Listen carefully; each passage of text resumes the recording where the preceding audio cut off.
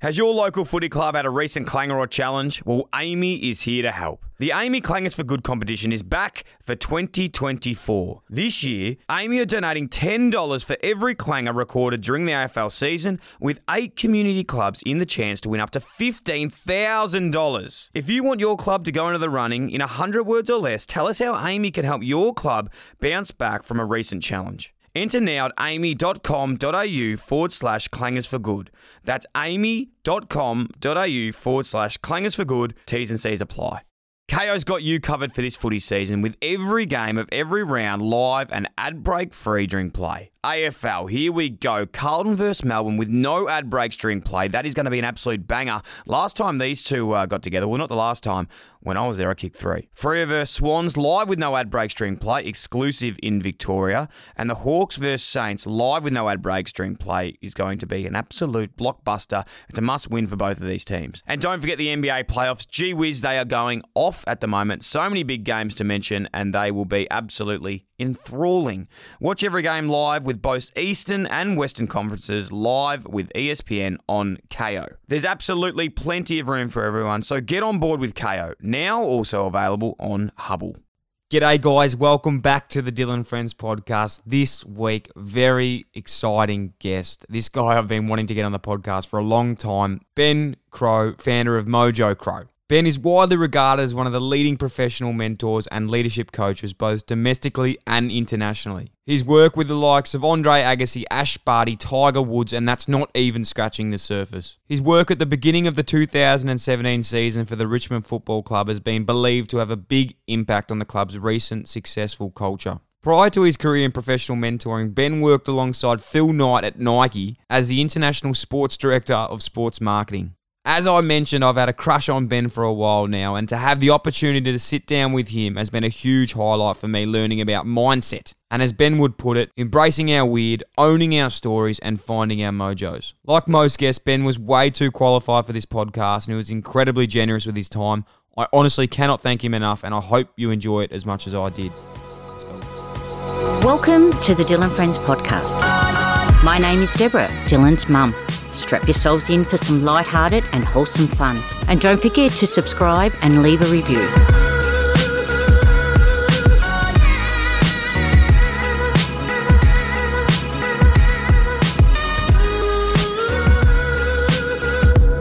Ben Crowe, gee whiz, welcome to the Dylan Friends podcast, mate. Yes, I'm very, very excited for this show. I've been a fan for a very long time, and to have landed you on this platform, mate, I'm absolutely ecstatic. Me too, Dylan. I'm really excited as well. Congratulations on the podcast. So the reason I've gone on it is because I want some of the merchandise that I hear is in hot demand at the moment. My 3 boys are very, very keen. So there's a quid pro quo for this episode, Dylan. Mate, we can sort that out very easily. That's the least I could do for you, mate. And don't worry, I'll get you and the whole team sorted out in some merch. If that's all it costs, then I'm very excited. Mate, normally what I do, and I know you would know this being a huge fan of the show, but normally what I do is set the scene, and I like to explain how I first came in contact with my guests and how we became friends. For us, it's a little different. Normally, it might be on the footy field, it might be I've met in a club, something along these lines. But for us, it came from me sliding into your DMs. And basically what I want to know is, obviously you'd get a lot of these messages, but myself, a young, handsome man, I just want to know, what were your first thoughts when you had me sliding in there? Obviously not knowing me from a bar of soap, asking you to come on the podcast. It's a really good question. I asked my kids, to be frank, have you heard of this guy, Dylan Buckley? I remember in the rooms at the Fire Relief State of Origin game, asking my youngest son, Ned, who's that guy that all the players are sitting around? And it was yourself. You must have been down in the rooms doing some stuff or something. So it was the first time I heard your name, and a bit of a cult following amongst all the teenage boys in Victoria. But then when I heard what you were doing with the podcast, and then I asked the kids, why has it been so successful? And they spoke about how real and raw and vulnerable and open you are, and how interested you are in the various subjects matter. And it's probably something that's probably I've been interested in, why you've been particularly interested in mindset and perspective. And I've seen some of the guests you've had that are also good friends of mine, whether it's Hugh Van Cuylenberg and the Movember boys, the psychologists there and so forth. And I thought, yeah, it sounds like really, really interesting and very different from typical podcasts and very different from mainstream media. So, I was probably intrigued, Dylan, more so than anything else to understand. No, I appreciate that. It's probably a better response than I was expecting, to be honest. And even for you to know my name is I'm a bit starstruck. Now, I will divulge into that because it is something it is really important. I think for me and my interest in this space, and obviously getting you on the show, you are the GOAT. You are the GOAT of this area, and I think that's definitely fair to say. And we will set the scene on your background a little bit different, but I think just to explain to you and the listeners, and I think everyone else that they're really interested in this space is, for me growing up, I think footy and being in an elite sport, it's probably got me to the stage where I was exposed to this sort of thinking.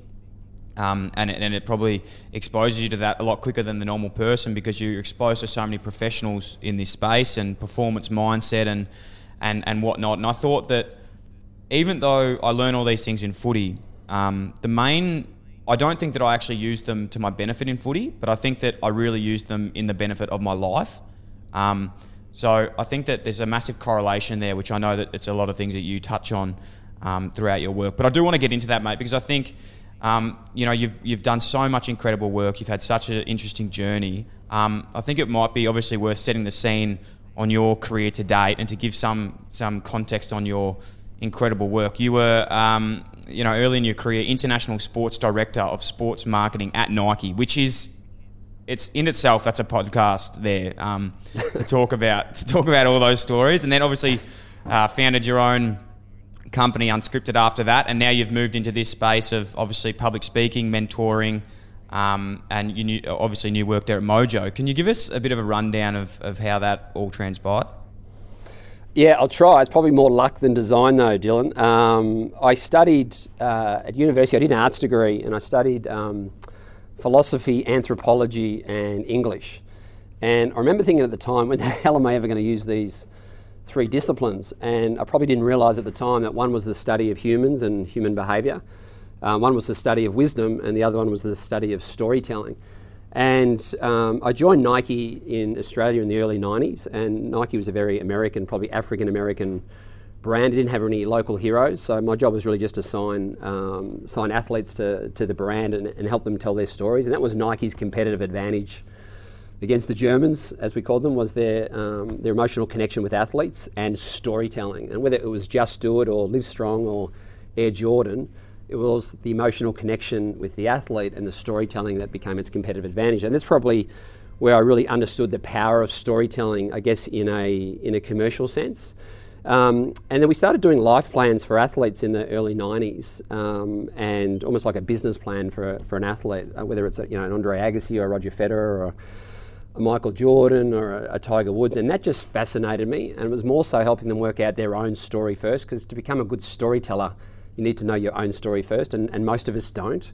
So that kind of took me on a slightly different journey that I didn't really anticipate. And then when I left Nike, when I came back to Australia, the start of the 2000s, I continued to mentor athletes that I used to work with at Nike. And then I guess that morphed into mentoring coaches and then CEOs and then more recently teams as well. And that probably led me on this journey of internal storytelling, because as you said, you kind of got to learn to be a good human first and a good athlete second, and most of us probably don't go on that journey. There's no such thing as fame school where you can learn to be famous. And it kind of dawned on me, for a multi-billion-dollar industry, the rules are pretty embryonic in terms of how athletes turn out. You might be lucky that you've got a good family around you, Pat Rafter, on Ash Barty and so forth, or you might be unlucky and you might get caught up in ugly parent syndrome, or just get distracted with all the the persona and the commercialism that comes with the industry, because it's quite surreal and you can get really distracted quite easily. And that's probably led me on the journey. Certainly in the last few years, that hobby has become a lot more pronounced, and I took a gap year last year to work out what I wanted to do when I grew up.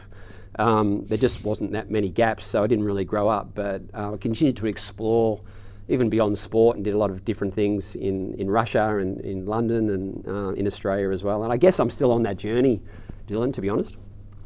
Mate, it's incredible. And as you said, you've worked with so many people, and impacted so many lives along it. But one thing, I suppose, it's so relative to sports people, and I think, as we said earlier, it's not just sports people; it's people in general.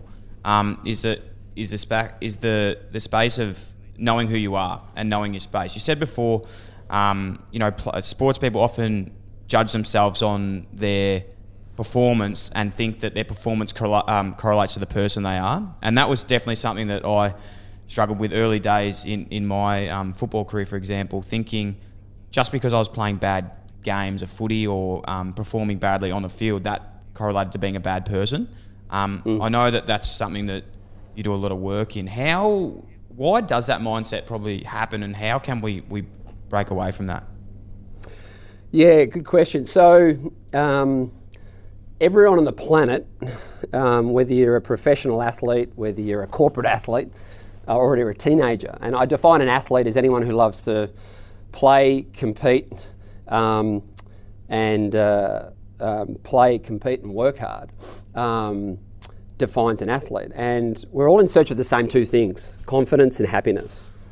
And to achieve those two things, we need to answer two simple but not easy questions. Who am I? And what do I want? Yeah. Answering the first question, who am I, is typically where you'll find confidence, certainly self-confidence and being comfortable in your own skin. Yeah, but it requires you to take off your mask and celebrate your imperfections and find that unconditional self-worth, not determine whether you win or lose a game or sport or what you look like or how much money you've got. Answering the second question, what do I want, is typically where you'll find happiness, especially if in finding happiness, we not only unlock our personal and professional goals, but we also find that sense of purpose and meaning that brings a sense of contribution and fulfillment. But you can't work out what you want until you work out who you are. But most of us don't want to do that because we're shit scared what we might find is maybe I'm not good enough, maybe I'm not loved enough, right? So we keep that mask on and that armour on for self-preservation purposes. And if that happens, we typically go external rather than going internal to develop that unconditional self-worth. We go external. And if we do that, that's when we get distracted. And that's when we start getting caught up in extrinsic motivations, which is kind of money and fame and status. We get caught up in materialism, thinking that will make us happy. Or we get caught up in craving recognition, which has almost become a disease now, which is where we're caring what people are thinking about us and saying about us and what are they writing about us in the media or social media, as opposed to what I think about myself. And finding that self-worth, if you like. So, and that's probably the biggest opportunity I see, Dylan, for not only every athlete in the world, but every person in the world to go on that journey to answer that first question. Because if you do, you'll realise that our life story is not our life. It's just our story, yeah? And we're the author of it.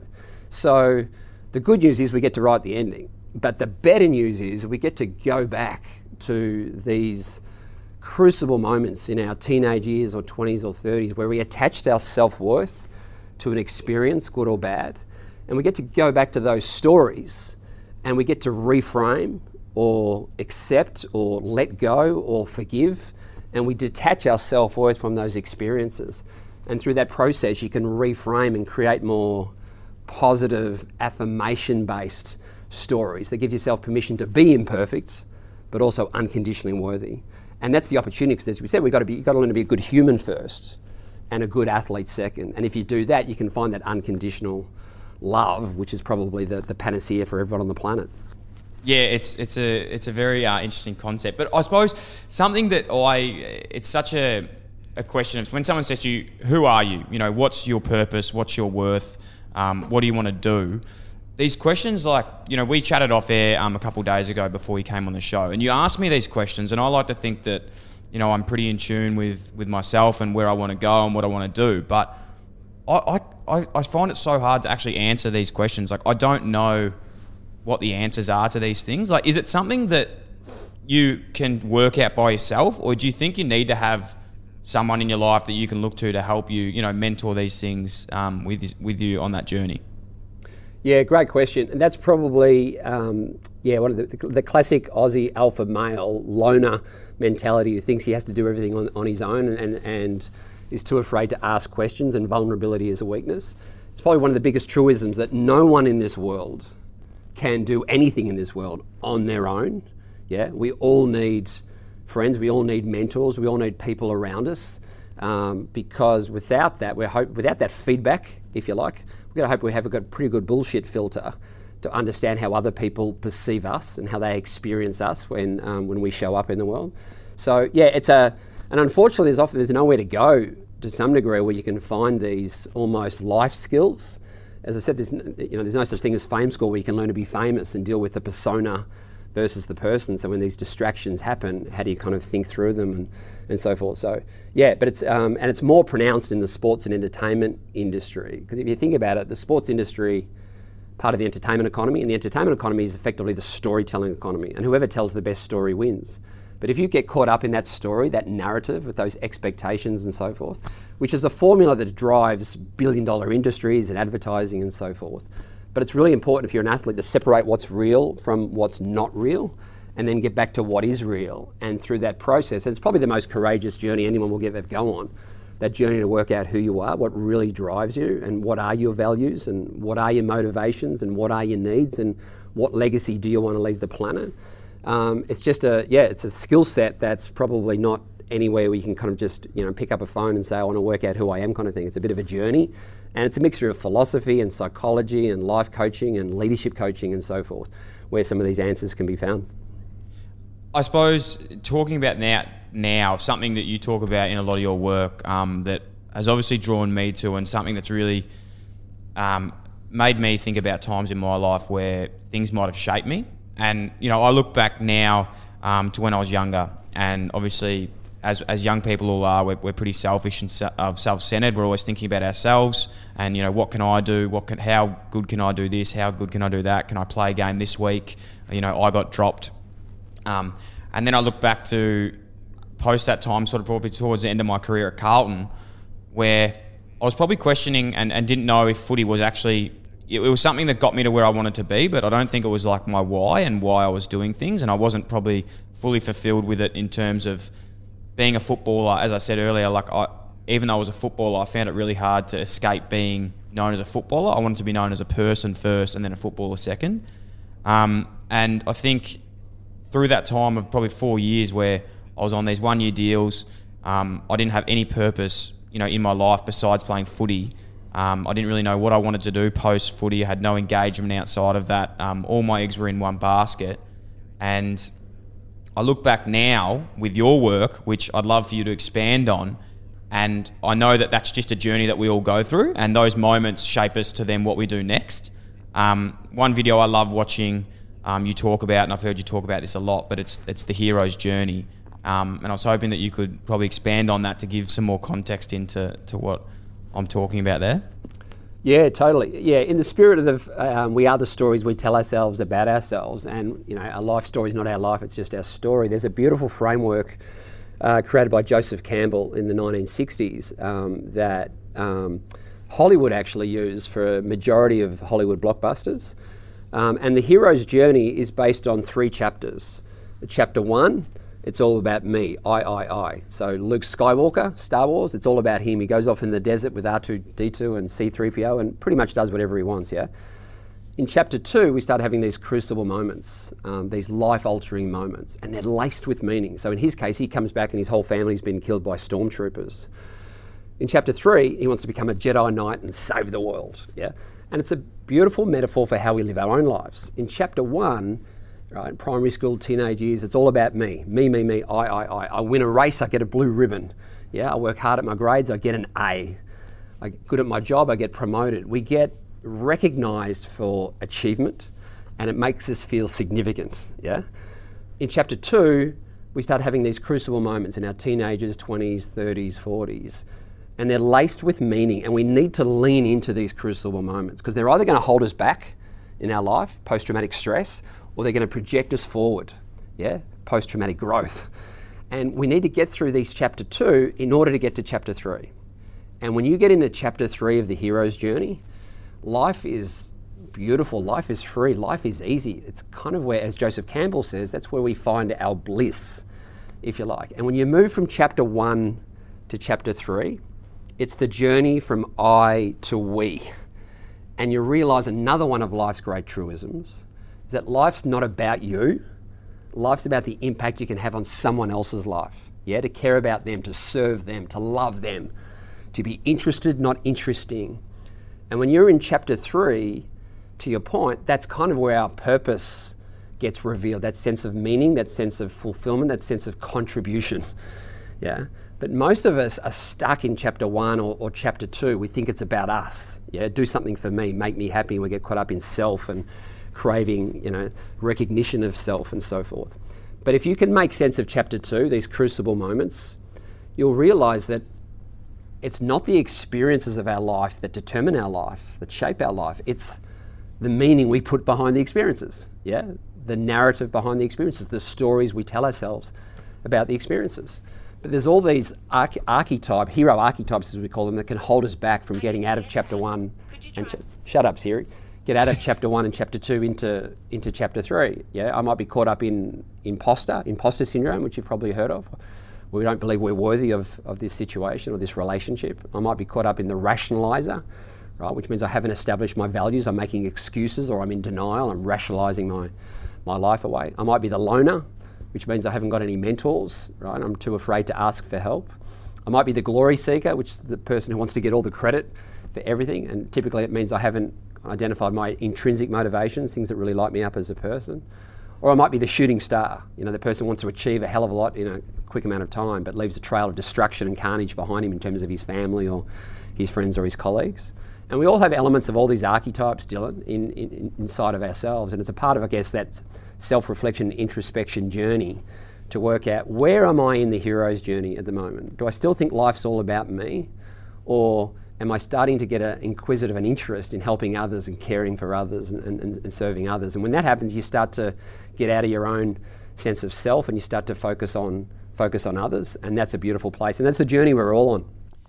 Ben, can you talk us through the three mindsets, I suppose, you cover in a lot of your work that relate back to your mantras? Obviously, embrace your weird, own your story, and find your mojo. Yeah, no worries. So connection mindset is the first one, and that's about connecting with yourself before you connect with others, and celebrating your imperfections and finding that unconditional self-worth. It's not conditional upon what you look like or what you achieve or don't achieve in your life and so forth. There's no external validation. That's one of the most powerful and courageous journeys that anyone will ever go on, that self-reflection and introspection to work out who you are, not judged by what you think others expect of you, if you like. The second mindset is purpose mindset, and that's effectively you're just here to show up and make a shitload of money and win, or fundamentally you stand for something, you believe in something, there's something that lights you up, and there's a legacy you want to leave the planet. That's probably the highest goal that you can ever achieve for yourself in terms of chapter 3 of the hero's journey. But purpose mindset also unlocks your goals, your personal goals, your professional goals, your values, your motivations, your needs. And that's very much answering the second question of what do I want?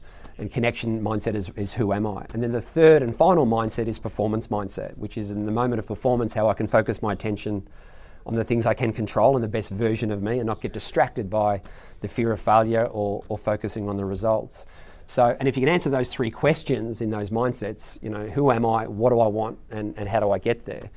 You're effectively embracing your weird, which is effectively celebrating your imperfections, owning your story, which is owning your unconditional self-worth and not letting your story be determined by others, and then finding your mojo, which I guess, as Joseph Campbell was talking about, is finding your bliss and going on that life journey and that experiment to make sense of your journey.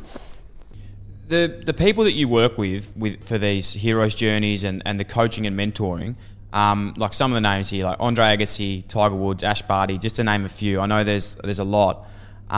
Is this the stuff that you take through with these people? And I suppose through that, who would be, if you're happy to divulge and talk about it, who are some of the people that you've worked with that have had the most amazing growth through this?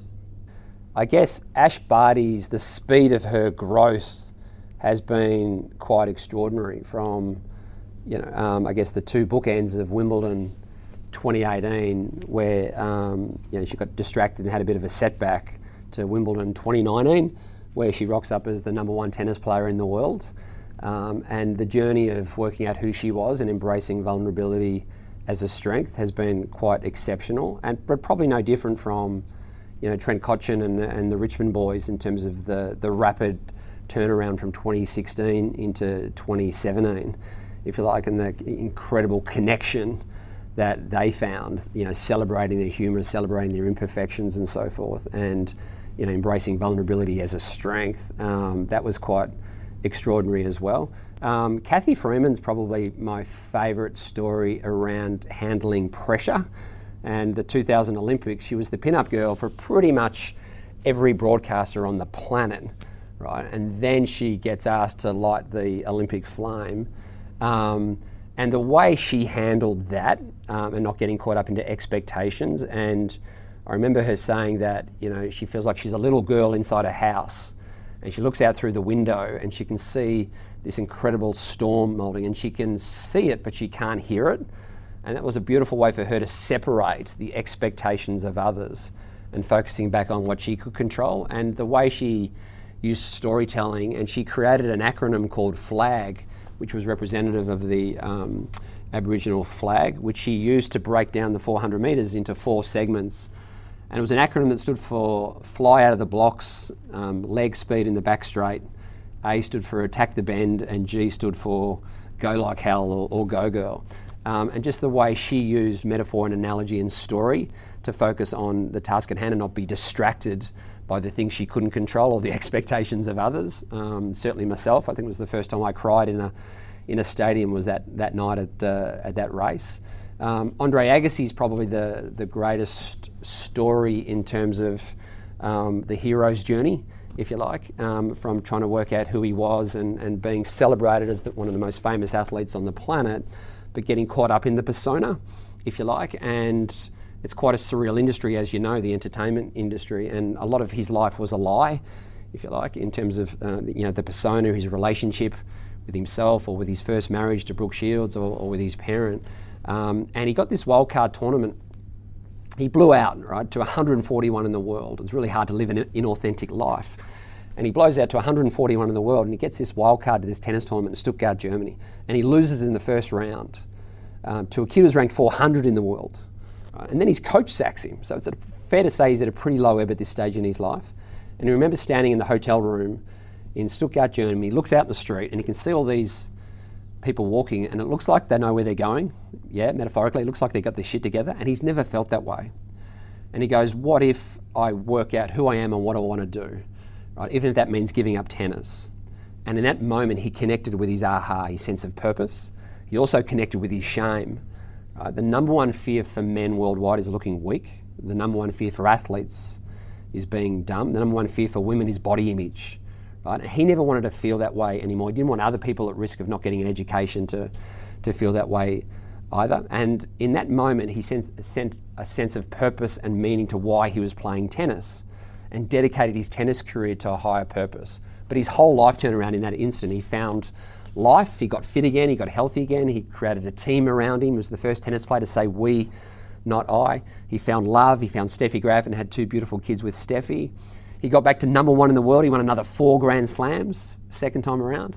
And as a consequence of connecting with his purpose around education, he set up a $1 billion business and set up 64 charter schools across North America with Michelle Obama and a bunch of other ambassadors. So in terms of that against the odds romance and that hero's journey, Andre is probably one of my more favourite stories.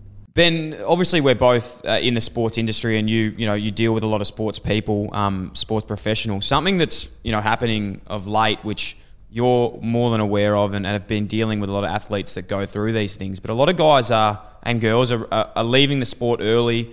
They're losing their passion for playing sport, or they're taking time for mental health leave. Why do you think that is? Yeah, well, I can't talk to the specific issues from a mental health point of view. But what I can say at a macro level, Dylan, is that so many of us and so many athletes are getting caught up in the demon of expectations. Right? These unrealistic expectations of others that are thrust upon us that we believe they're real, or expectations of results. And that demon of expectation, getting distracted by the persona of who we are and believing that's real, right, to the determinant of who we actually are as humans more so. And because we're getting distracted by these expectations that we can't live up to, it's easier to walk away from the sport right? Rather than understanding what's real and what's not real, right? Whether it's media, whether it's social media, whether it's parents, whether it's coaches and so forth, and really separating goals from expectations. But if you believe they're expectations, right, that you can't live up to, that pressure, that anxiety and stress makes you want to walk away from the sport, as opposed to understanding what you can control and what you can't, what's real and what's not real, the persona versus the person, right? And the courage is to put these goals out in the universe, but no guarantees or expectations that you'll achieve those goals, if you like. And in particular, the media, right? And the media industry has become the opinion industry with all these judgments, if you like. And if you believe it's real, geez, that journalist really hates me as a person, as opposed to, But unfortunately, they've all got these negative judgments and these negative opinions that we're listening to, and we're unfortunately attaching some of our self-worth to that narrative, right? Which is why I love your podcast, to be frank, to kind of educate the entire global sports industry about what's real and what's not real. And the persona is not real. Your identity, your ego is not real. Right? You're part of a storytelling economy, right? But that expectation that the media drum up or so forth, it's deliberate, right? That's their role. But your role is not to listen to that and get back to no expectations from anyone else. Ash Barty did a beautiful press conference. I think it was the day one of the Australian Open this year. And of course, she's Australia's great hope. She's the number one ranked tennis player in the world. And she must have got asked about 25 times, how you're dealing with the pressure. And she said, what pressure? The pressure on myself. And they go, no, how are you dealing with the expectations? And she goes, what, on myself? And they'll go, no, the expectations of the whole country or the whole world. And she said, listen, dude, I can't control what you expect of me. I can't control what you think of me. The only things that I can control are the expectations I put on myself. And as long as I'm, work my ring off, which is her vernacular for having a crack and training hard, right? Or have a crack and training hard. They're the only two things that she can control. Right? Once on that, there's no expectations of others and doesn't get distracted by what people are writing or saying about her. It's only the expectations we can put on ourselves. So, yeah, this expectation is becoming a disease because it used to mean just the things I can control. But we've become distracted because we're craving recognition, perhaps.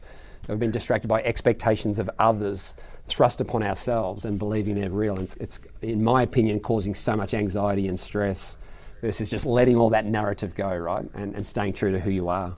Accepting the distractions, celebrate the journey that you're on and focus back on task at hand is pretty much the formula. Yeah, definitely. And I suppose back to what you're saying about the media, I suppose, of not necessarily knowing a person and knowing their purpose or their journey.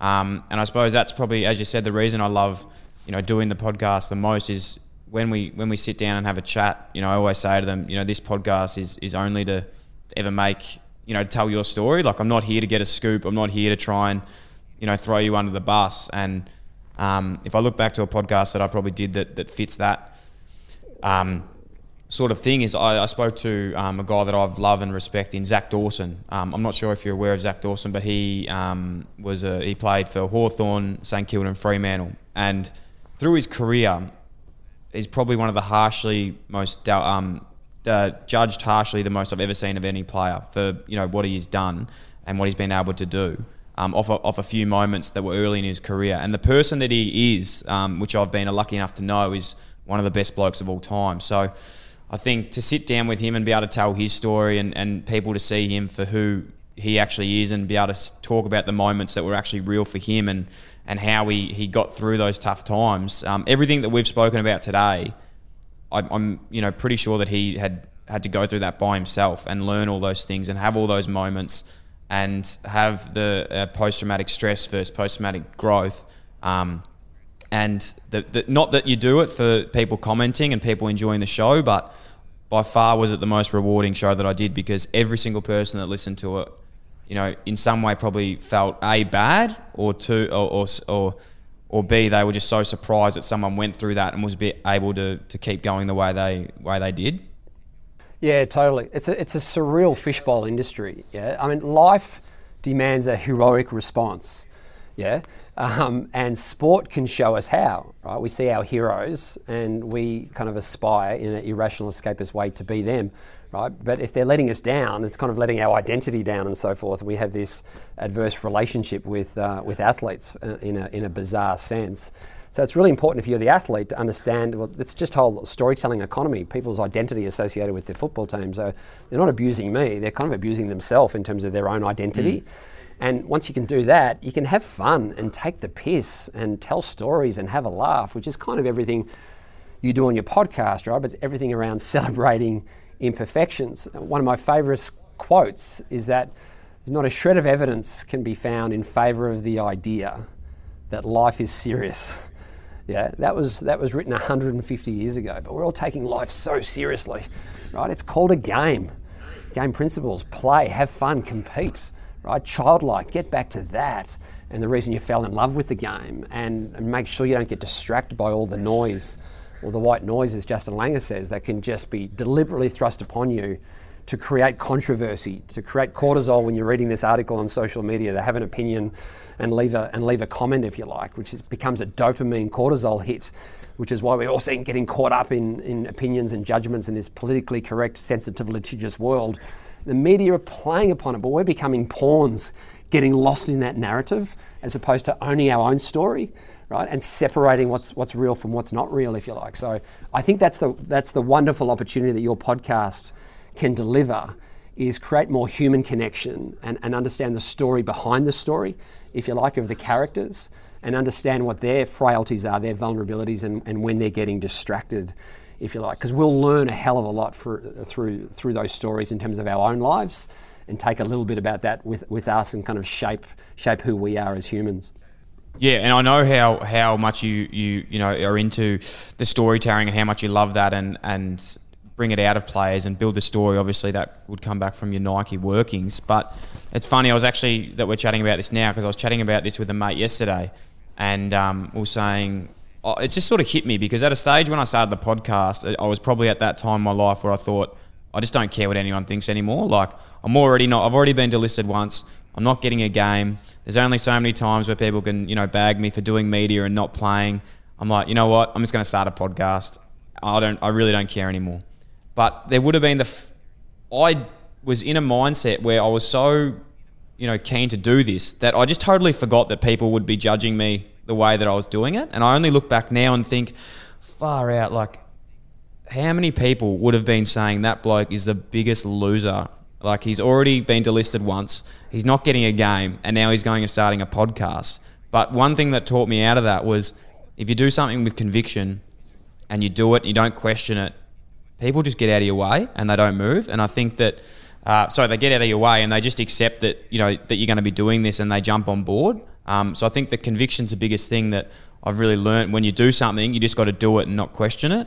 And I suppose even now, I know you're a big fan of American sports, and you look at a couple of guys in the NBA. Is it Matthias Thibault? They've started a YouTube channel where they've been, showing their lives and what they're up to, and people are so relating to this content because it is showing their storytelling and people are loving it. And it really shows the power of, people being able to tell your story. And you see now in the AFL, there's guys that are starting their own podcasts. Mitch Robinson's one that's been doing some good things. It's just getting more and more, I think, from people doing it, because guys are sick of their story being told by the media. They just want to tell it themselves.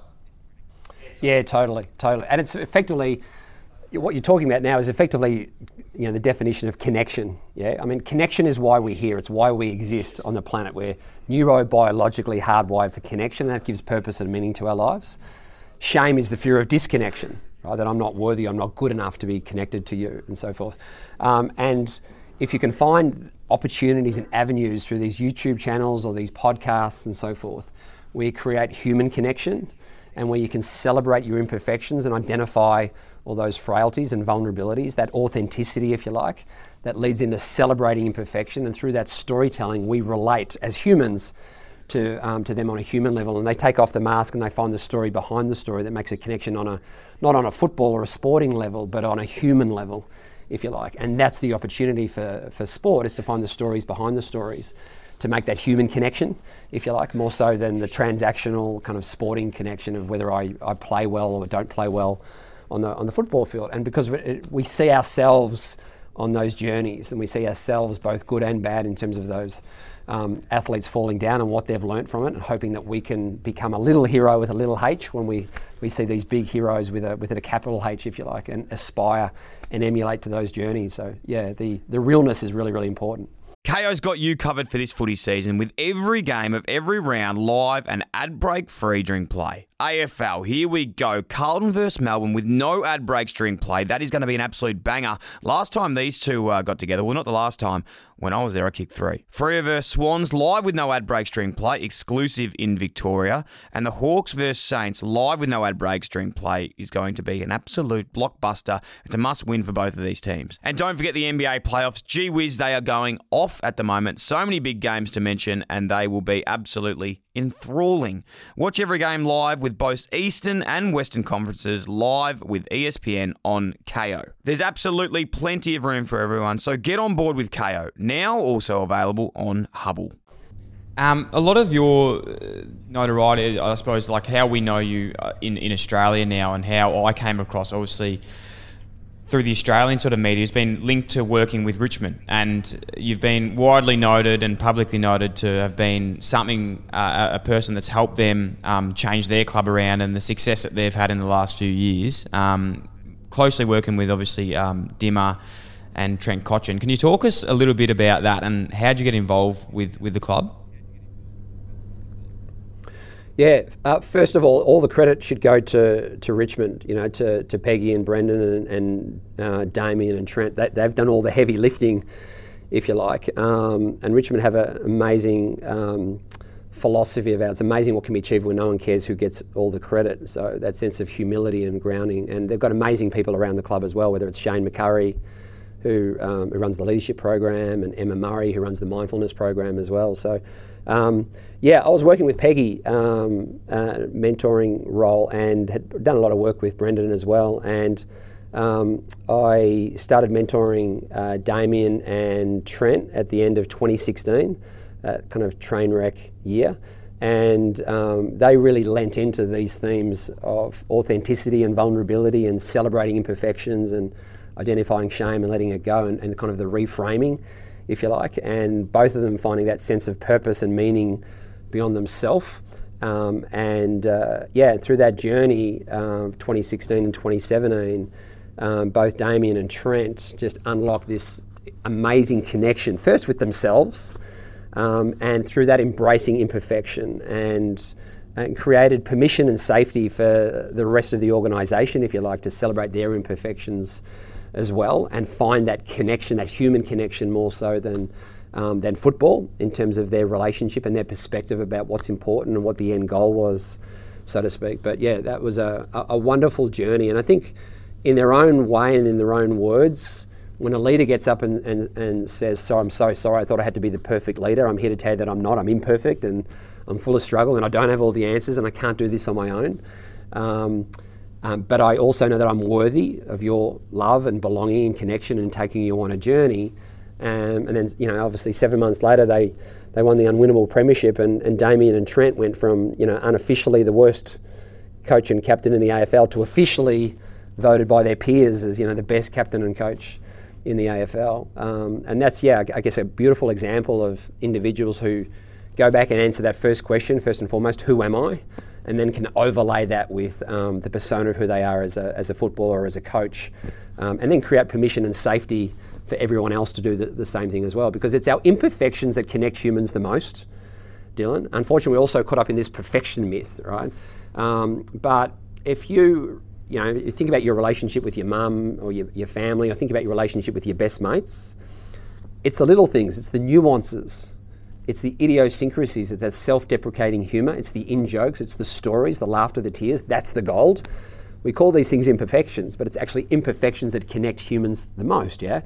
You're seeing it now with the pandemic, or you saw it with the bushfires, if you like. The imperfection of the planet actually brings humans together a lot more. So it's counterintuitive, unfortunately, but when you embrace some of these themes and create permission and safety for everyone else to do the same, it's extraordinary what can be created. And I think that's what Damien and Trent did such a beautiful job of.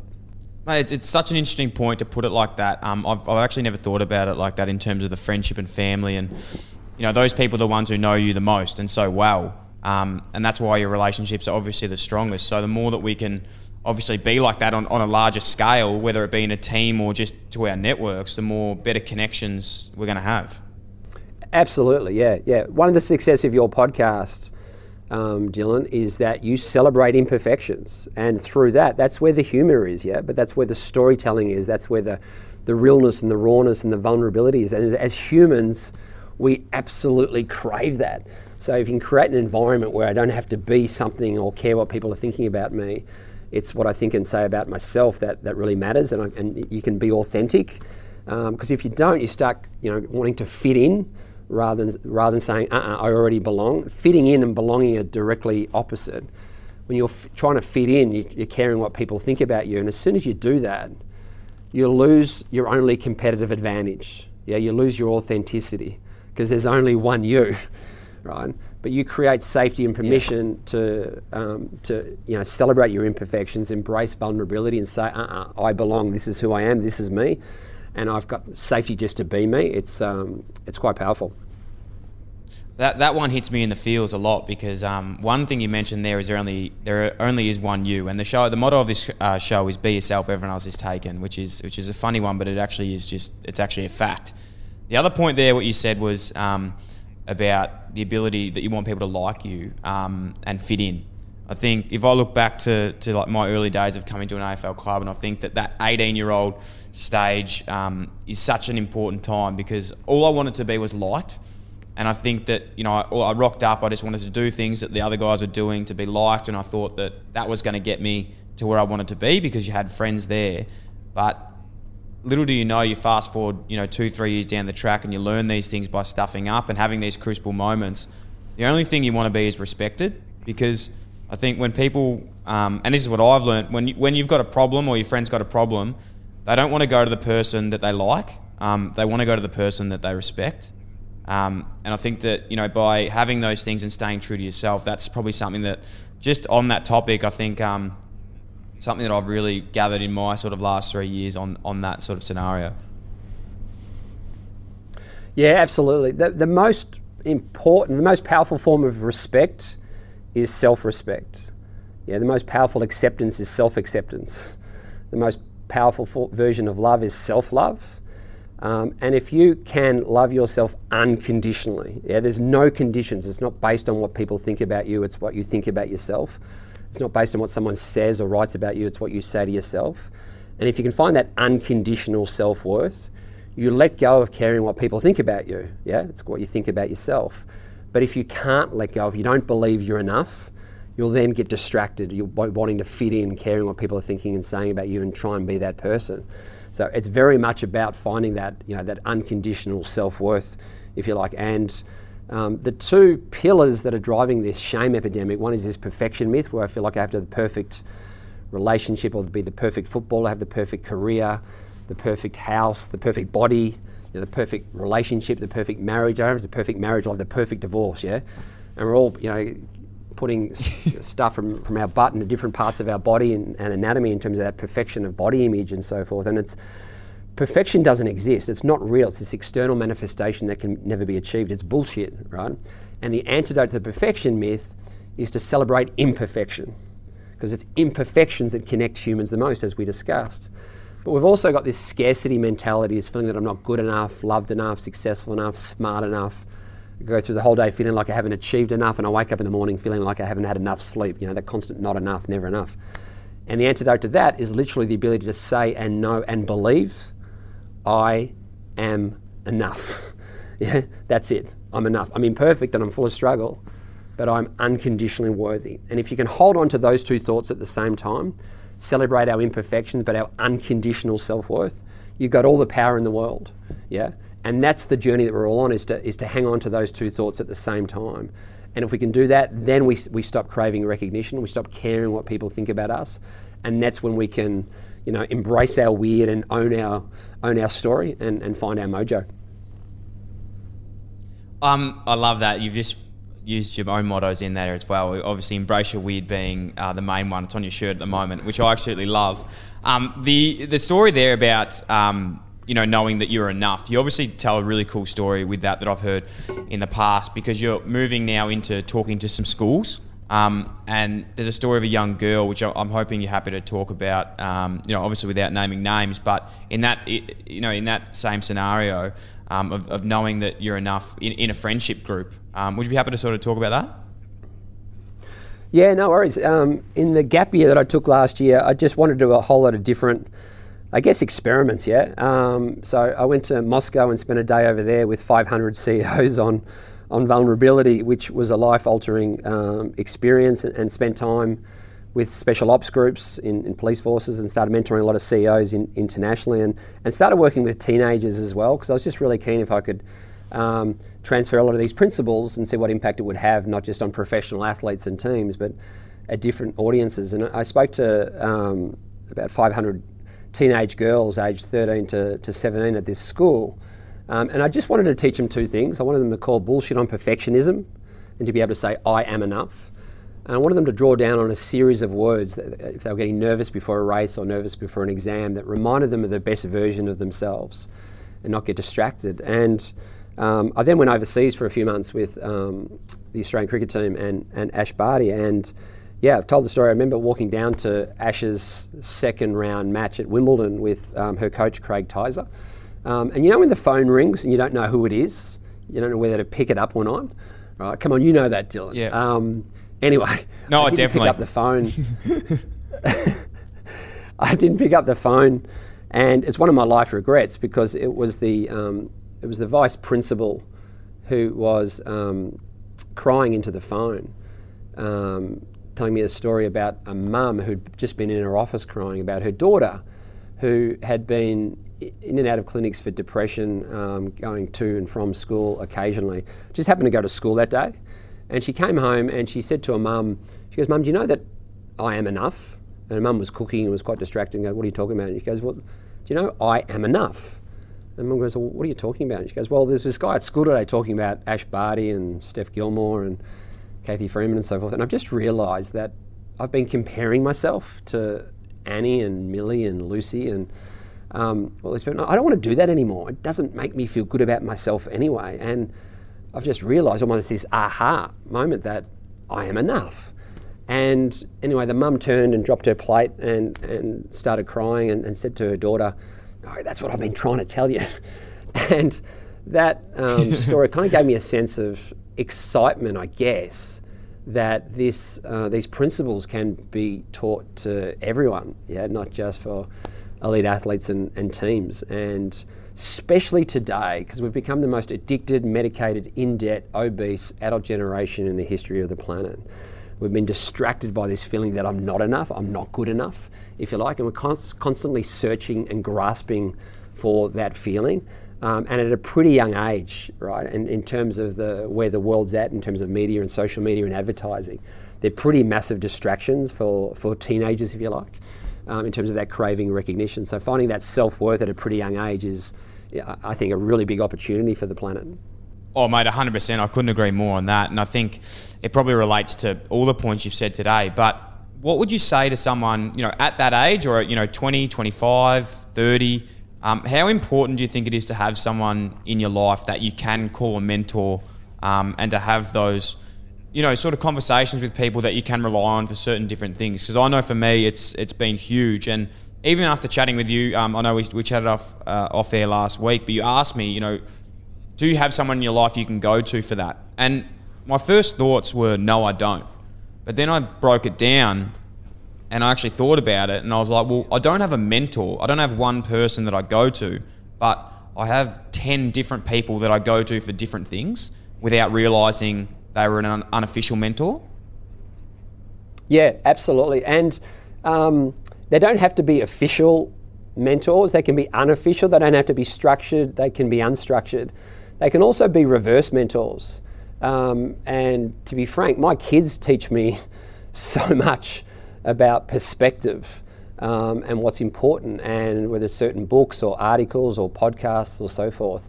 So it's more about being open being open to influence and being curious, to get help and ask questions, and that curiosity, if you like, to get other people's perspective. And our lives should become one big giant cafe latte, where we're meeting and discussing how we're feeling with others and understanding their backstory. Simply by asking someone, tell me your backstory, unlocks so many connections, if you like, and imperfections and vulnerabilities and stories that you can relate to, where you can kind of learn from other people's stories. So it's so important to be open to that, as opposed to being closed and not wanting to admit your frailties or your vulnerabilities or your imperfections or your fears, if you like. I think that's one of the greatest turnarounds that's required with youth culture today, in particular because of the perfection myth and how pervasive that is. There's an amazing study that's been done over the last 50 years, kind of tracking the motivations of primary school age kids all over the world. And in the 70s and the 80s and the 90s, their number one need or motivation was to be part of a community, in terms of a friendship group. And I think being rich was 16 and being famous was 17. Well, from the late 90s into the 2000s and into today, the number one need or motivation for primary school age kids is to be famous. To be rich is number 2, and to be part of a community is number 17, right? And that's one of the most scariest statistics I've ever seen in terms of what these kids or what this generation is craving in terms of what's important. They're all looking for extrinsic motivations rather than intrinsic, and you'll never find self-worth externally. You can only find that internally. So sharing your journey and sharing your imperfections with others, and kind of identifying what parts of your life we're feeling a bit stuck, and then from there have a curiosity to ask someone if you could buy them a coffee and just ask them their backstory. Because what you'll find is mentors get more out of it in terms of the serotonin, the oxytocin with contributing to others and helping others be happy. It actually makes you feel happier than the person getting the help in the first place. And you'll realise that everyone on the planet wants to leave a legacy. Now you can do that by planting a tree, starting a company, starting a family. But one of the easiest ways you can leave a legacy is to impart wisdom onto someone else. And once you realise that, all of us should be advocating, creating a team around us rather than this loner mentality, and creating as many mentors as we possibly can. As I said, I have not met a successful person on the planet that doesn't have a huge assortment of mentors in different aspects of their life. And they change and they come in and out of your lives at different stages depending on what your needs are. Yeah, mate, I couldn't agree more.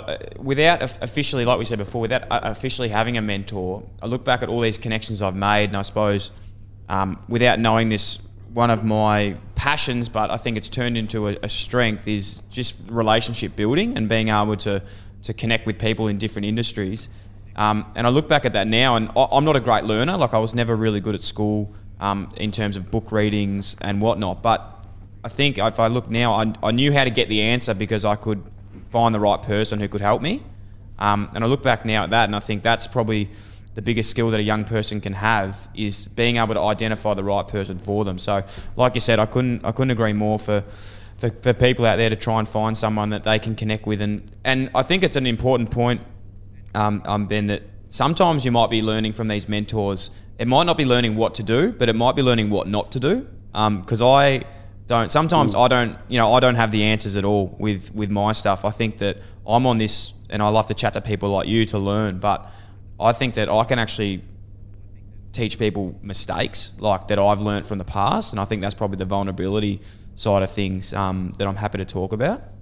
Yeah, totally. We learn so much more about other people's mistakes, and that creates that sense of humility and humanity and that connection, if you like, that we're all imperfect, if you like, and the lessons that they learn about themselves and about life is so important as well. And if you can create that permission and safety to have those open conversations, as I mentioned, your greatest growth comes from your darkest times, because of what it unlocks in terms of learning and curiosity, if you like, as well. We don't understand how powerful curiosity is either, Dylan, and it sounds like, whether your approach to your education or even what you're doing now with the podcast, curiosity is such a powerful antidote for being caught up in distraction and fear and anxiety in these crucible moments. Because you start looking at it from a different perspective.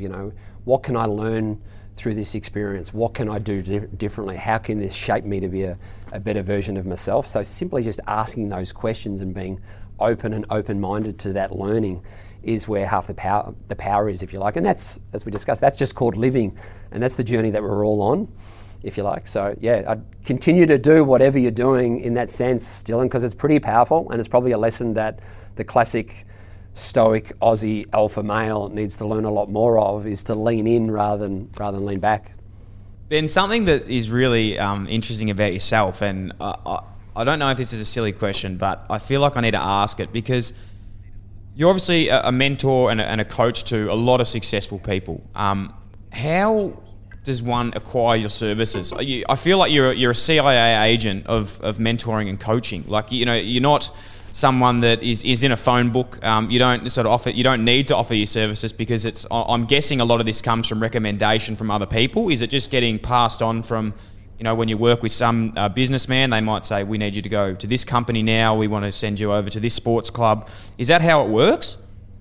Good question, Dylan. I'm not really sure how it works. This whole thing's an experiment, if you like. You know, your life's a constant work in progress, and it really wasn't a rule book for falling into this as a hobby more so than a career. As I said, I'm still trying to figure that out. So I'm really open and open-minded, just doing different things and working in different sports in different countries and different roles, if you like. And I think that's why I've come back to, we're all in search of that one thing, unconditional love. And the way to find that unconditional love is by finding confidence and happiness, by asking yourself those three questions: who am I, what do I want, and how do I get there, if you like? Which has unlocked three mindsets that I typically work with clients, which is connection mindset, purpose mindset, and performance mindset is the third one. And then the utilization of that and how I can get these mindsets out to the world, I guess that's the experiment. And yeah, I've been working exclusively in certain sports and leagues with a particular team or a particular athlete. And at the moment, I'm kind of thinking, okay, is there a way that I could get some of these themes or messages out to the whole world? And whether it's creating an app or a podcast or an event per se, we can start to socialize these themes and start to discuss them as well on a grand scale. So I'm in the process of developing an app, Dylan, to again, another experiment, a confidence and happiness app to kind of teach the whole world how to be a good human first and a good athlete second. And as I said, I define an athlete as anyone who loves to compete, play, and have fun are the three ingredients. So whether you're a teenager, whether you're a CEO, or whether you're a professional athlete, we're kind of all in search of those same two things. So, but let me flip it the other way. Assume you and I were working together, if you like. You're going on the same journey that everyone else is to work out who you are and work out what you want in life. And you mentioned that footy didn't define you; it's what you did. It's not who you are. Didn't define the depth of you. Have you been able to get a bit closer to answering those two questions in terms of what lights you up?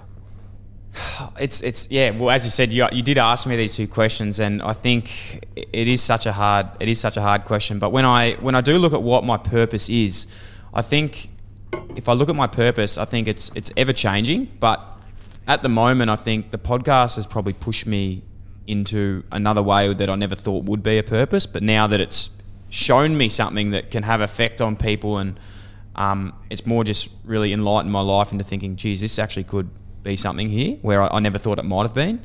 I had a chat with you a while back about not knowing through vulnerability and just starting the podcast that somehow the show is connected to some people, and to be able to have impact on a listener is something that has changed my life. Like, it's something that you would experience all the time, and not to the extent that you have, but I never realised that something like this could do that. So I think that I'm definitely still learning my purpose. I love having fun, and I love just talking to people and learning their stories. I think, as we said, a part of this, I started this, is mainly just to talk to people and learn from them, and also bring people along with it, because I think I like to ask questions that seem dumb, because I think that a lot of people sometimes might be afraid to ask them, whereas I'm probably not, just because I'm at the stage now where I realise we're all just humans, and like you said earlier, people that like yourself that have done incredible things love passing on wisdom. So I've learnt that, people aren't afraid to be asked hard questions, and I'm just learning from it. But in terms of where do I see myself going, I think in a plan it would just be to work and do this. Like, I love doing my podcast. I love doing many things. Like I think you said yourself, just trying out new things. Like, I say yes to everything just because I think you've got to try everything, because you never know if you're going to like it or not. A few things that I really have realised that I want in my life is, just recently I've worked out that, like, I need to live near the beach and I need to live near the ocean. And I know that that's sort of a weird thing because it's not a purpose thing per se, but I think that if that fits into my purpose and that can work through my life, I thought I'm sort of basing it around those sort of things as well. So I think there's just many things that are sort of shaping me at the moment to work out what I want to be, where I want to be and what I want to do. But I don't think I definitely haven't worked it out as yet.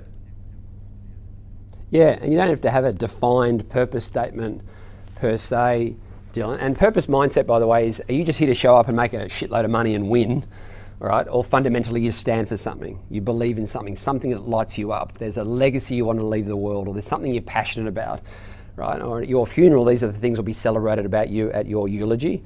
And we're kind of on a lifetime journey to work out what that is and what is our bliss. So whether it's connected to the ocean, reminds you of the best version of yourself and being close to the fluidity of water, if you like, brings out the best in you, then that's absolutely part of that journey is what does light me up and what am I passionate about, what does excite me, if you like, about helping others, or what excites me about myself and bringing out the best in others through your story. And I think it's so important today that there is other media platforms beyond traditional media, because we're all craving that, right? We're all craving that sense of human connection and craving vulnerability and craving celebrating imperfection and craving laughing more and more spontaneity and so forth.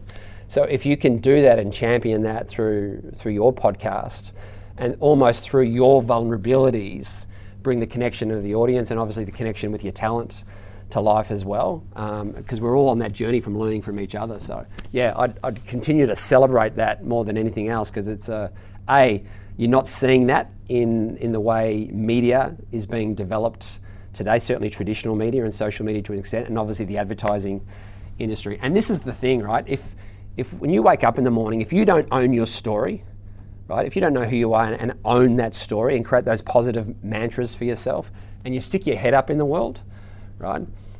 The world will tell you who you are. And unfortunately, the three biggest storytellers on the planet right now is the media industry, the social media industry to a degree, and the advertising industry. Now, the media industry is predominantly negative, certainly news media. It's a formula. So if you watch tonight's news, 72% of the stories will be negative. But unfortunately, we've also got this negative unconscious bias telling us that we're not good enough or loved enough and so forth, which is just creating this awful cortisol meets dopamine situation. We can't get enough of this negativity, but it makes us feel terrible about ourselves. The second biggest storyteller is the social media industry. And because we never learned how to drive the technology 15 years ago, we got too caught up in ourselves and comparing ourselves and became self-absorbed, self-obsessed. We created this thing called a selfie. And unfortunately, as a consequence of focusing on ourselves, we're suffering, right, from an emotional health point of view. But thankfully, you're starting to see, whether it was through the bushfires, we stopped focusing on ourselves and taking selfies of our feet on a banana lounge, and we started caring about the country that was burning down, or the welfare of animals, or the welfare of communities. And you're seeing now with the pandemic a wonderful use of social media for a sense of humility and humanity and celebrating imperfections and compassion that I believe in the next generation, I'm hoping social media will be designed in the way it was used to in terms of human connection, if you like. And the biggest storyteller of all is the advertising industry. And that's predicated on shame. You're not enough until you buy that car or that handbag or that watch and so forth. But it was never designed to do that. It was designed to promote attributes and benefits of products. But it's got so clever in its psychology. Now, they're the three biggest storytellers on the planet. So if you don't own your story and you stick your head up, that's what's going to be you're bombarded with. So finding other outlets, whether it's podcasts such as yourself, where you're not get caught up in all that negativity, and you realise that we're all on this hero's journey and we're all caught up in these imperfections and vulnerabilities, is really, really important. So the relatability, I think I'd continue to do that. Can I ask you another question in this kind of reverse therapy session? Please. Dylan? Yeah, in terms of your playing career, how did you separate the person from the persona sort of things? Because that's so hard when we get caught up in the identity of who we are. I don't think I did at all. I think that's probably what sort of kick-started me on this journey, and I only probably learnt this post-football and towards the end of my career, because I think that, yeah, as you said, I don't think I separated them well. I think I said earlier, like, if I played a good game, I was a good person. If I played a bad game, I was a bad bloke. And that was probably where it got to me, for a point where I was so up and down on performance, and couldn't draw myself out of the sporting, the on-field performance, that I was constantly just in these, up and down states where I was just riding this emotional roller coaster. And that's probably where it got to a stage for me where I thought, and like we said, those crucible moments of ending and being delisted and whatnot, was the thought where it goes, well, look, there's two ways I can go about this. I can actually go in and learn why this is the case, or you can probably just delve more into it. Yeah, totally. Yeah, part of the journey is identifying, I guess, where our shame came from, where our not enoughness came from, and kind of let it go and do that reframing. Because in any situation or any condition, any relationship, we tell ourselves one of two stories. Either I'm enough, and I've got this, or I'm not enough, or I haven't got this. And if we tell ourselves that second story, we're effectively creating a vertical relationship between ourselves and others. And we're all doing this, by the way, all over the world. And a vertical relationship is where you put yourself below others, which at its extreme is an inferiority complex, right? You're not good enough. Or you put yourself above others, which at its extreme is a superiority complex, right? But it comes from the same place, feeling that I'm not enough. And the antidote to these vertical relationships is to start creating these horizontal relationships, wherever you go, in any situation, in any event, in any relationship. Because when you create horizontal relationships, you tell yourself a different story, that, I am enough, I've got this, I can do this, I can get through this. And when you start creating horizontal relationships everywhere you go, that's when you live from a place of that unconditional self-worth, and you realise it's our decisions, not the conditions, that determines our mindset, our self-worth and our attitude. But unfortunately, if you're not in touch with that, the conditions of your reality can determine your mindset. And that's where we're getting so distracted today as a human race. This effectively means if it's rainy, I'll be shitty. If it's sunny, I'll be happy. Right? Which is crazy, because we're abdicating responsibility for living. Yeah? Responsibility by definition is the ability to choose my response in any situation, in any condition. And that's what we mean by unconditional. Right? There's no conditions upon it. But if we tell ourselves a different story, that shame continually shows up in other aspects of our lives when, again, we tell ourselves that story that I'm not enough something, I'm not good enough, I'm not smart enough, successful enough, when we start comparing ourselves with others. So the journey we're on is to identify, okay, what's my not enoughness story that was created pretty young, so I can let it go and reframe it.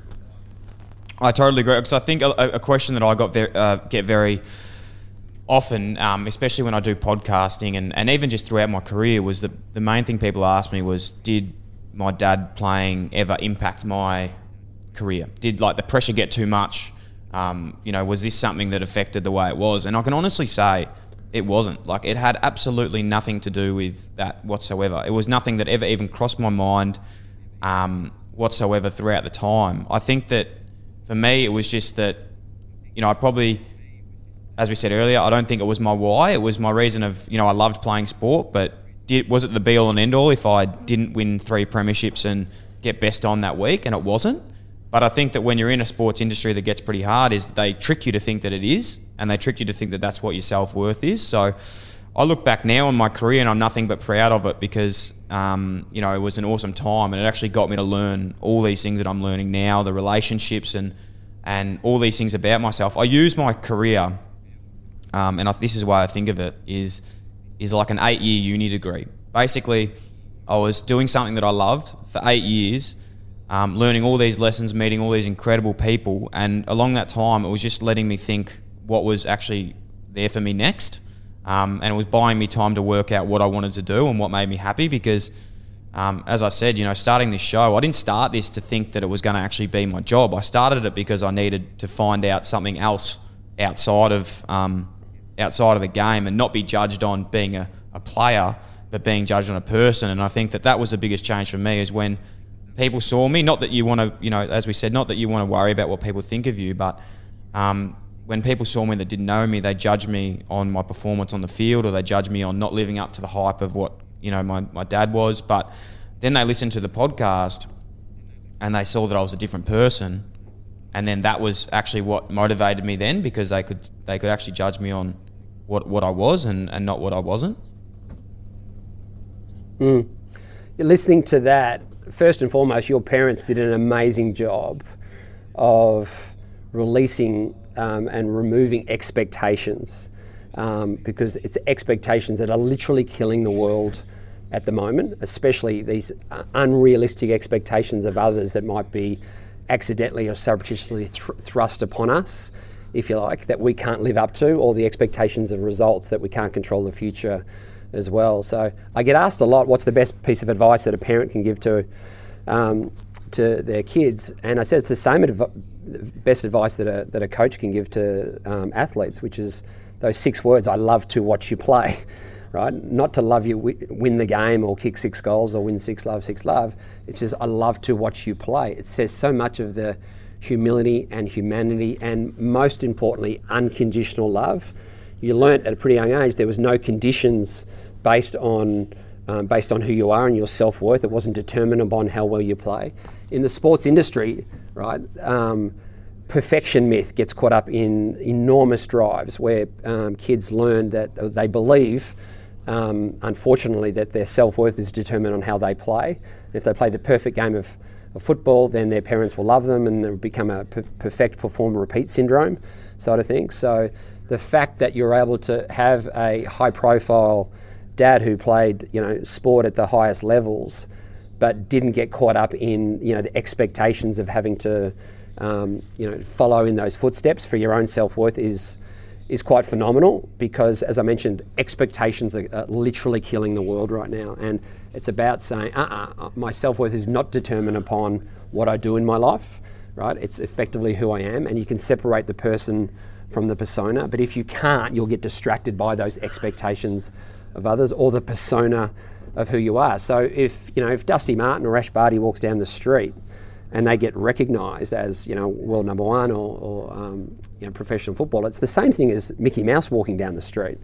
Yeah, we don't know them, we know the persona of them. So it's really important for Dusty or Ash or anyone to separate the persona from the person, to realise if it's not real, therefore it's not personal.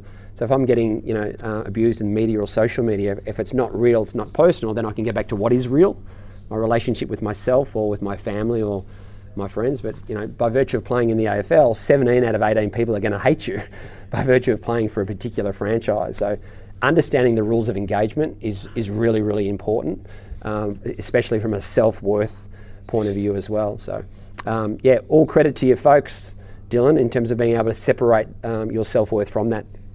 Ben, at the moment, obviously we're in a pandemic. We're both in Victoria as well, which is probably, it's obviously the hardest hit in Australia. What have you learnt, and what are your observations of how people have sort of been travelling and the mindset of people at the moment? Yeah, I got asked early on how my work has changed since the pandemic first hit. The work with athletes quickly shifted from performance coaching to life coaching, which, to be fair, was always part of the gig, but typically, athletes don't want to talk about life after sport while they're still playing. So typically athletes hate it, and I love it in terms of the higher order perspective in terms of being a good human first and a good athlete second. But with a lot of the CEOs and executives that we work with, the work shifted almost the other way, from more holistic leadership and life coaching to performance coaching. Because, dare I say it, life itself is a performance right now, Dylan, and we are so distracted by the things we can't control, by wanting to control it. It's probably the biggest macro theme at the moment is, as humans, we don't do uncertainty very well. And as a consequence, we don't do vulnerability very well.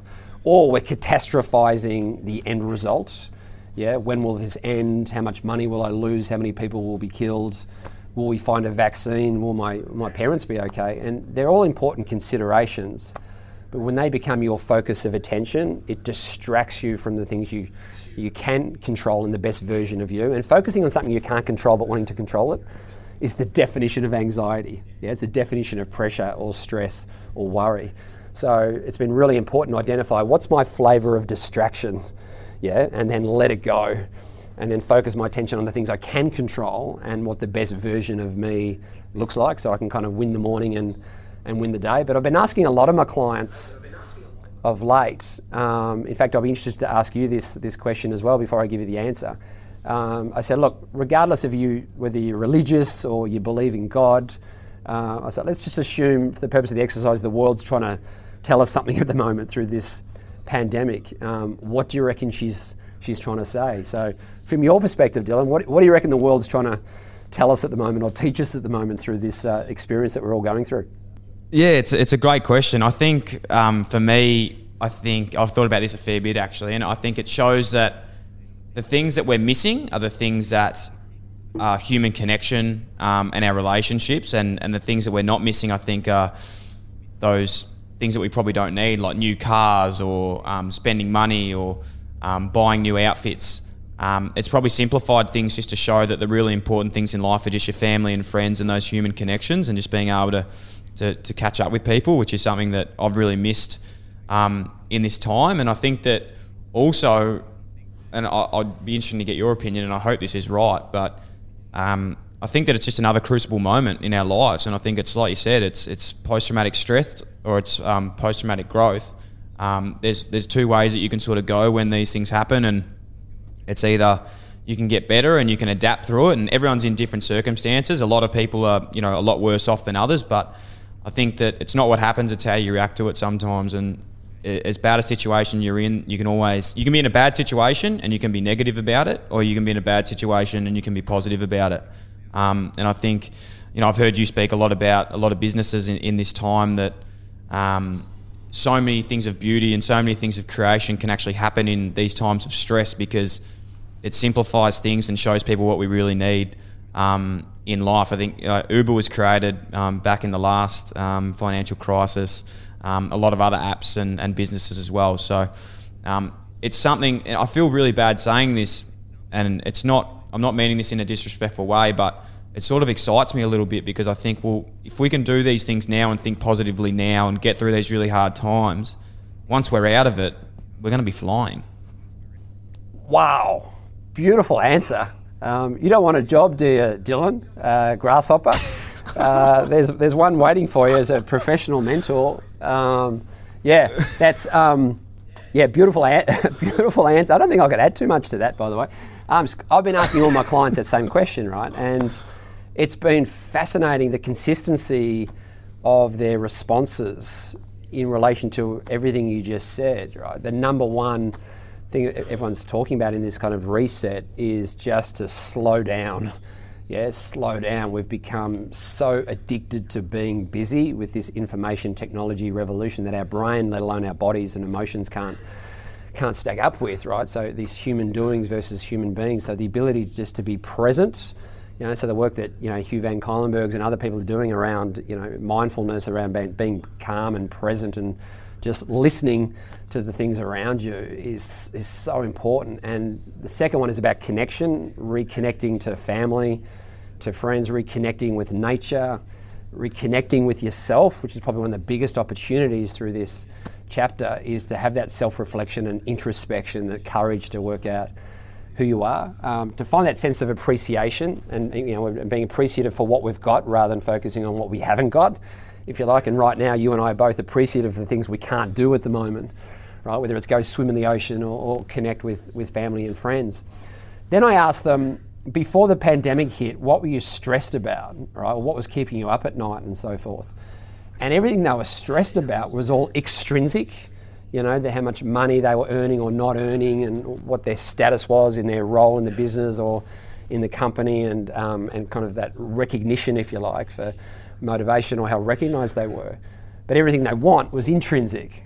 So in terms of one of the biggest distractions that's happening to us at the moment, and by the way, extrinsic motivations aren't bad. We need money and shelter and so forth for to live in. But when they become exclusive to the detriment of intrinsic motivations, they'll never make you happy. They'll never light you up, right? And especially since the Royal Commission into Banking in Australia, there's this entire generation of 50+ alpha males who have woken up and they've achieved, but they're not fulfilled. Yeah, they were extrinsically motivated to the detriment of intrinsic motivations, what really lights them up inside. And, their kids have all grown up and left home, and they're kind of thinking, geez, what just happened to the last 2 decades? Where was my focus of attention? Where was my perspective? What was important in my life? And I'm kind of hoping through this reset, and excited in the same way that you are, that we'll realise in that post-traumatic growth what really is important, and work out some of the answers to those questions about what do I want and who am I really, and let go of giving a shit what people think about me. It's what I think about myself, and slowing down and connecting, if you like. So that's really the opportunity I see coming out the other side of this, whenever we'll be allowed to go outside again in this state of disaster, which obviously is a physical state, but hopefully it's not a mindset state of disaster as well. Mate, it's fantastic, and I absolutely love everything you said there. People like myself, are gonna want to get a lot more of your work on Mojo Espresso. Friday mornings we can on Instagram Live, which is something that's been awesome that you're doing. I love seeing that on Instagram. How can we access you more? How can we see your stuff? How can we learn more about yourself and about your work? Well, this has been a new experiment for me to kind of go a bit public with some of these thinking and some of these principles and so forth. So, we have a Instagram page, Mojo Crowe, which will eventually spread out into potentially a podcast. But as I mentioned, we're in the process of building a confidence and happiness app to teach the whole world how to be a good human first, and a good athlete second, and kind of unlock these 3 mindsets around connection and purpose and performance mindset as well. So hopefully in the next few months, Dylan, once I can get out there and start interviewing a lot of the athletes and individuals that I want to kind of share their stories, if you like, we'll be able to launch this app. But yeah, in the meantime, probably more the social channels and so forth, and just going on interesting podcasts like yourself who are like-minded around perspective and mindset. I'll start showing up occasionally on some of their podcasts as well. Mate, it's been incredible. I honestly cannot wait for your podcast. If that is true and that's coming out, I think we're all going to be pretty worried about the reviews of that one, because that'll be up the top for sure. You've done so many incredible things, and I can't wait to see what you've got next in your journey. I can't thank you enough, obviously, for coming on the show, mate. It's been, let alone for everyone else listening, I sort of zoned out and just treated it as a consultation for myself. And I'm going to go away and write about a few essays on what I need to improve on, and what I can get better, and where my purpose is, and who am I. You've really asked a lot of questions of it. Again, mate, I thank you so much, and really looking forward to what's next for yourself. Thank you so much, Dylan. As I said, huge congratulations on what you're doing with the podcast, and getting your story out and getting other people's stories out as well. So, vulnerability and purpose are probably the 2 most important themes on the planet right now, to find that sense of connection. So yeah, keep doing what you're doing. And more importantly, I'm going to put a merchandise order on after we finish this episode as well. So hopefully I'll be wearing Dylan and Friends merchandise around Melbourne town. Gee whiz, that's one way to finish, mate. That's made my day, and we will sort that out very soon. Thanks for listening to the Dylan Friends podcast. The show is produced by Dylan Buckley and Luca Ganano. Richard Stansbury looks after the audio and editing. Samuel Kenny Creative is responsible for branding and graphic design. And the show is recorded at 3AW Studios, Collins Street, Melbourne. If you would like to contact my son, head to dylanfriends.com or look me up in the white pages and I'll pass it on. KO's got you covered for this footy season, with every game of every round live and ad break free during play. AFL, here we go. Carlton versus Melbourne with no ad breaks during play. That is going to be an absolute banger. Last time these two got together, well, not the last time. When I was there, I kicked 3. Freo versus Swans, live with no ad breaks during play, exclusive in Victoria. And the Hawks versus Saints, live with no ad breaks during play, is going to be an absolute blockbuster. It's a must-win for both of these teams. And don't forget the NBA playoffs. Gee whiz, they are going off at the moment. So many big games to mention, and they will be absolutely enthralling.